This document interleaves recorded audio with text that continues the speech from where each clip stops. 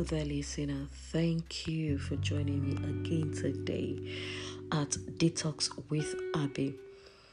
As we continue with the Ephesians series, today's our theme is advice for marital relationship. God's plan for marriage is to reflect Christ, for Christ to be seen in our marriages. It is also a platform for nurturing godly children. And that is why people with me, I, and myself mentality need to relearn and learn from God's words. Ephesians chapter 5 verses 17 to 33 show us the keys to having a marriage that will reflect Christ.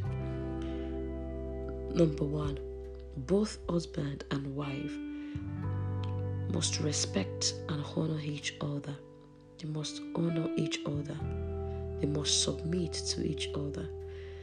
And number 2, wife is expected to understand, to support, and submit to her husband in ways that show support for Christ.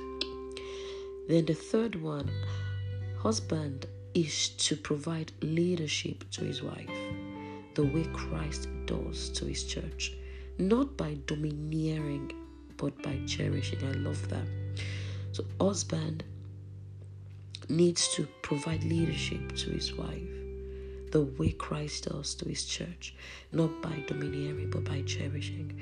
And husband should go all out in his love for his wife, exactly as Christ did for the church.